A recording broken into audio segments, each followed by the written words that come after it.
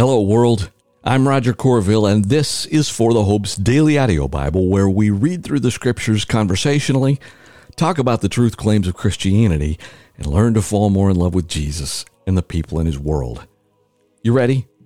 Let's roll. Welcome. Remember this.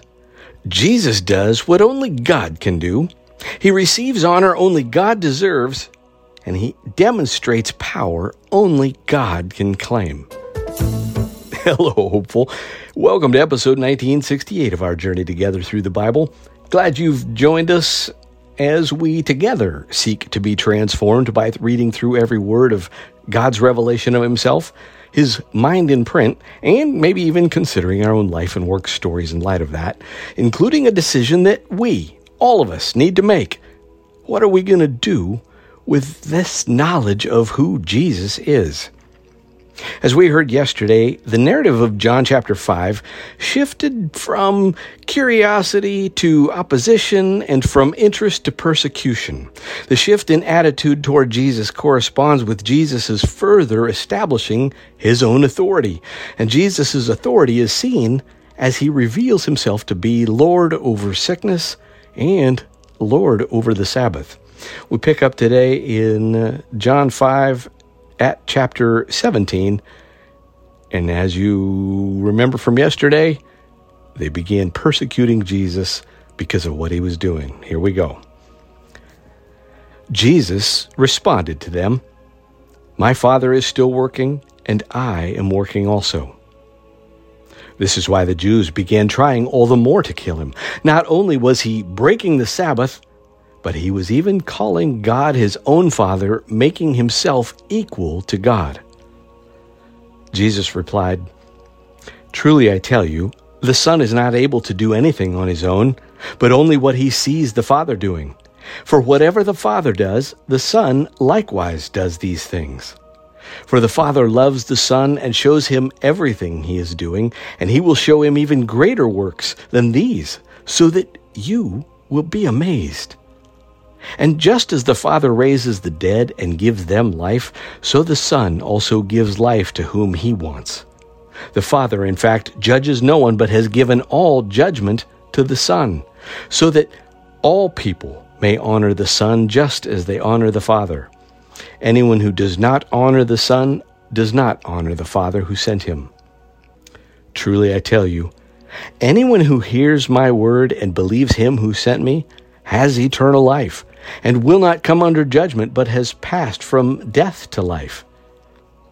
Truly I tell you, an hour is coming, and is now here, when the dead will hear the voice of the Son of God, and those who hear will live.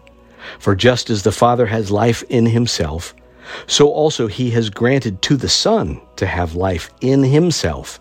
And He granted Him the right to pass judgment, because He is the Son of Man. Do not be amazed at this, because a time is coming when all who are in the graves will hear His voice and come out. Those who have done good things to the resurrection of life, but those who have done wicked things to the resurrection of condemnation. I can do nothing on my own. I judge only as I hear, and my judgment is just, because I do not seek my own will, but the will of Him who sent me. If I testify about myself, my testimony is not true. There is another who testifies about me, and I know that the testimony he gives about me is true. You sent messengers to John, and he testified to the truth. I don't receive human testimony, but I say these things so that you may be saved. John was a burning and shining lamp, and you were willing to rejoice for a while in his light. But I have a greater testimony than John's because of the works that the Father has given me to accomplish. These very works I am doing testify about me that the Father has sent me. The Father who sent me has Himself testified about me. You have not heard His voice at any time, and you haven't seen His form. You don't have His word residing in you because you don't believe the one He sent. You pore over the Scriptures because you think you have eternal life in them, and yet they testify about me. but you are not willing to come to me so that you may have life. I do not accept glory from people, but I know you, that you have no love for God within you. I have come in my Father's name, and yet you don't accept me. If someone else comes in his own name, you will accept him. How can you believe, since you accept glory from one another, but don't seek the glory that comes from the only God? Do not think that I will accuse you to the Father. Your accuser is Moses, on whom you have set your hope. For if you believed Moses, you would believe me, because he wrote about me. But if you don't believe what he wrote, how will you believe my words? And my friends, it's getting serious around here. That finishes up John chapter 5. And in a sense, Jesus introduces 4 witnesses to his testimony, meaning truth tellers. And he leaves the religious leaders with no excuse for rejecting him, which of course is our problem too. Jesus warns the religious leaders about the serious consequences of denying his deity, and indeed the question for the next person you meet is, what are you going to do about the person and work of Jesus? Because, my friends, rejecting Jesus is rejecting God. Turning to our Old Testament segment, today we catch the short book of Nahum. Now, Nahum wrote to the people of the southern kingdom of Judah during the reign of Manasseh, who we just finished up reading about yesterday. But what he predicts is the downfall of the Assyrian capital of Nineveh. Yeah, that same Nineveh that we read about in Jonah, who, because Jonah went and preached to them, repented of all their sins. Well, this is 100 years later, and it's a big, nasty mess.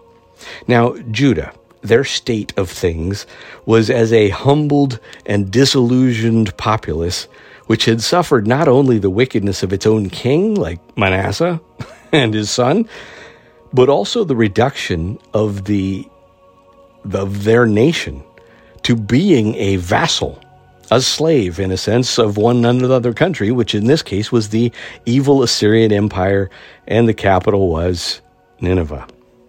So, somebody here needs a holy God, don't you think? Here is the book of Nahum. The pronouncement concerning Nineveh, the book of the vision of Nahum the Elkoshite. The Lord is a jealous and avenging God. The Lord takes vengeance and is fierce in wrath. The Lord takes vengeance against his foes. He is furious with his enemies. The Lord is slow to anger, but great in power. The Lord will never leave the guilty unpunished. His path is in the whirlwind and the storm, and clouds are the dust beneath his feet. He rebukes the sea and dries it up. He makes all the rivers run dry. Bashan and Carmel wither, even the flower of Lebanon withers. The mountains quake before him, and the hills melt. The earth trembles at his presence, the world and all who live in it. Who can withstand his indignation? Who can endure his burning anger? His wrath is poured out like fire.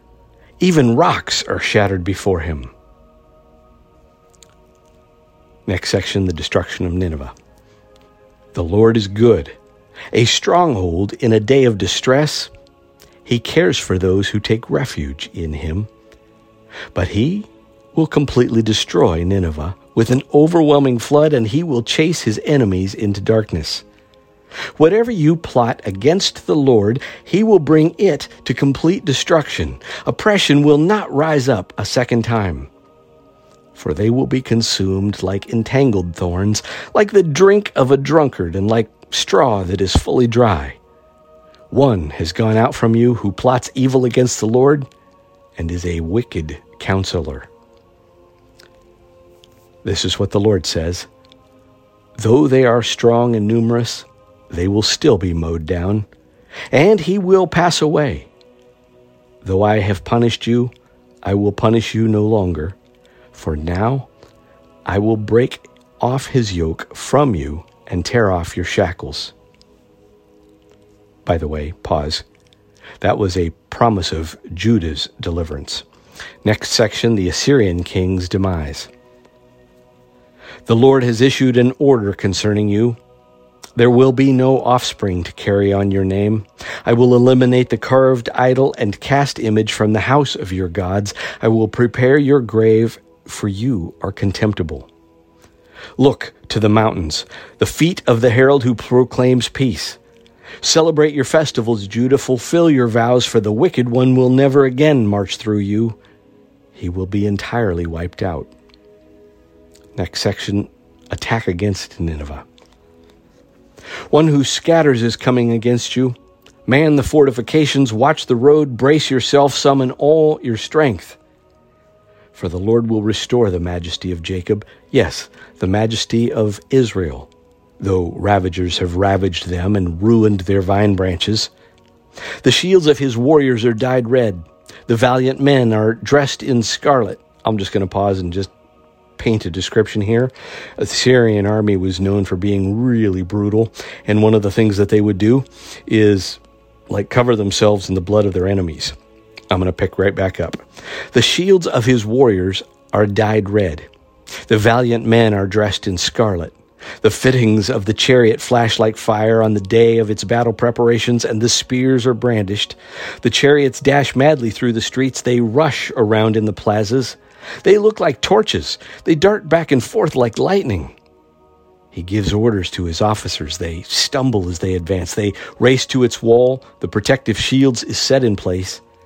The river gates are opened, and the palace erodes away. Beauty is stripped. She is carried away. Her ladies in waiting moan like the sound of doves and beat their breasts. Nineveh has been like a pool of water from her first days, but they are fleeing. Stop, stop, they cry. But no one turns back. Plunder the silver, plunder the gold. There is no end to the treasure, an abundance of every precious thing. Desolation, decimation, devastation. Hearts melt, knees tremble, insides churn, every face grows pale. Where is the lion's lair, or the feeding ground of the young lions, where the lion and lioness prowled and the lion's cub, with nothing to frighten them away? The lion mauled whatever its cubs needed and strangled prey for its lioness. It filled up its dens with the kill and its lairs with mauled prey. But this is the declaration of the Lord of armies. Beware, I am against you. I will make your chariots go up in smoke, and the sword will devour your young lions. I will cut you off your prey from the earth, and the sound of your messengers will never be heard again. Next section, Nineveh's downfall. Woe to the city of blood, totally deceitful, full of plunder, never without prey. The crack of the whip and the rumble of the wheel, galloping horse and jolting chariot, charging horseman, flashing sword, shining spear, heaps of slain, mounds of corpses, dead bodies without end. They stumble over their dead.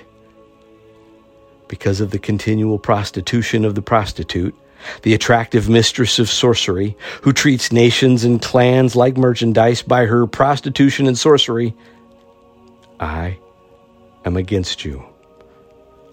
This is the declaration of the Lord of armies.